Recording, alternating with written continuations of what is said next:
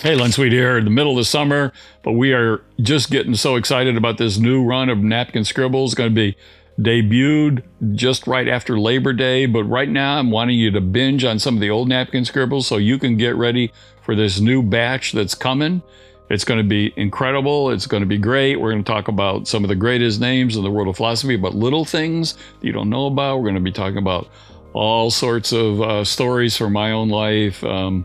Some things that maybe I have went too far in talking about, but at any rate, join the community. It's a growing community and one that I can't tell you how excited I am to be a part of. Thank you for listening.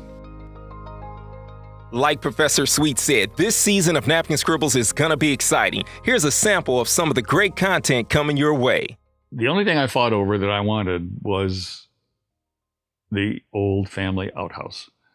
Earliest memories when I was with Grandma and Grandpa this is before the days of indoor plumbing, and for them and the hills of West Virginia and Appalachian culture, and Grandma would introduce us to the outhouse. It was a two-holer, and so you don't know really what community is till you've had a two-holer. But also, coming up this season on Napkin Scribbles, if you're listening on the Anchor app, leave us a voicemail. At the end of the season, Professor Sweet is going to answer a select group of questions about your favorite napkin scribble. So we're looking forward to hearing from you, and we're looking forward to this season of Napkin Scribbles, a podcast that's brought to you by Portland Seminary of George Fox University. For Professor Sweet, happy scratching and scribbling.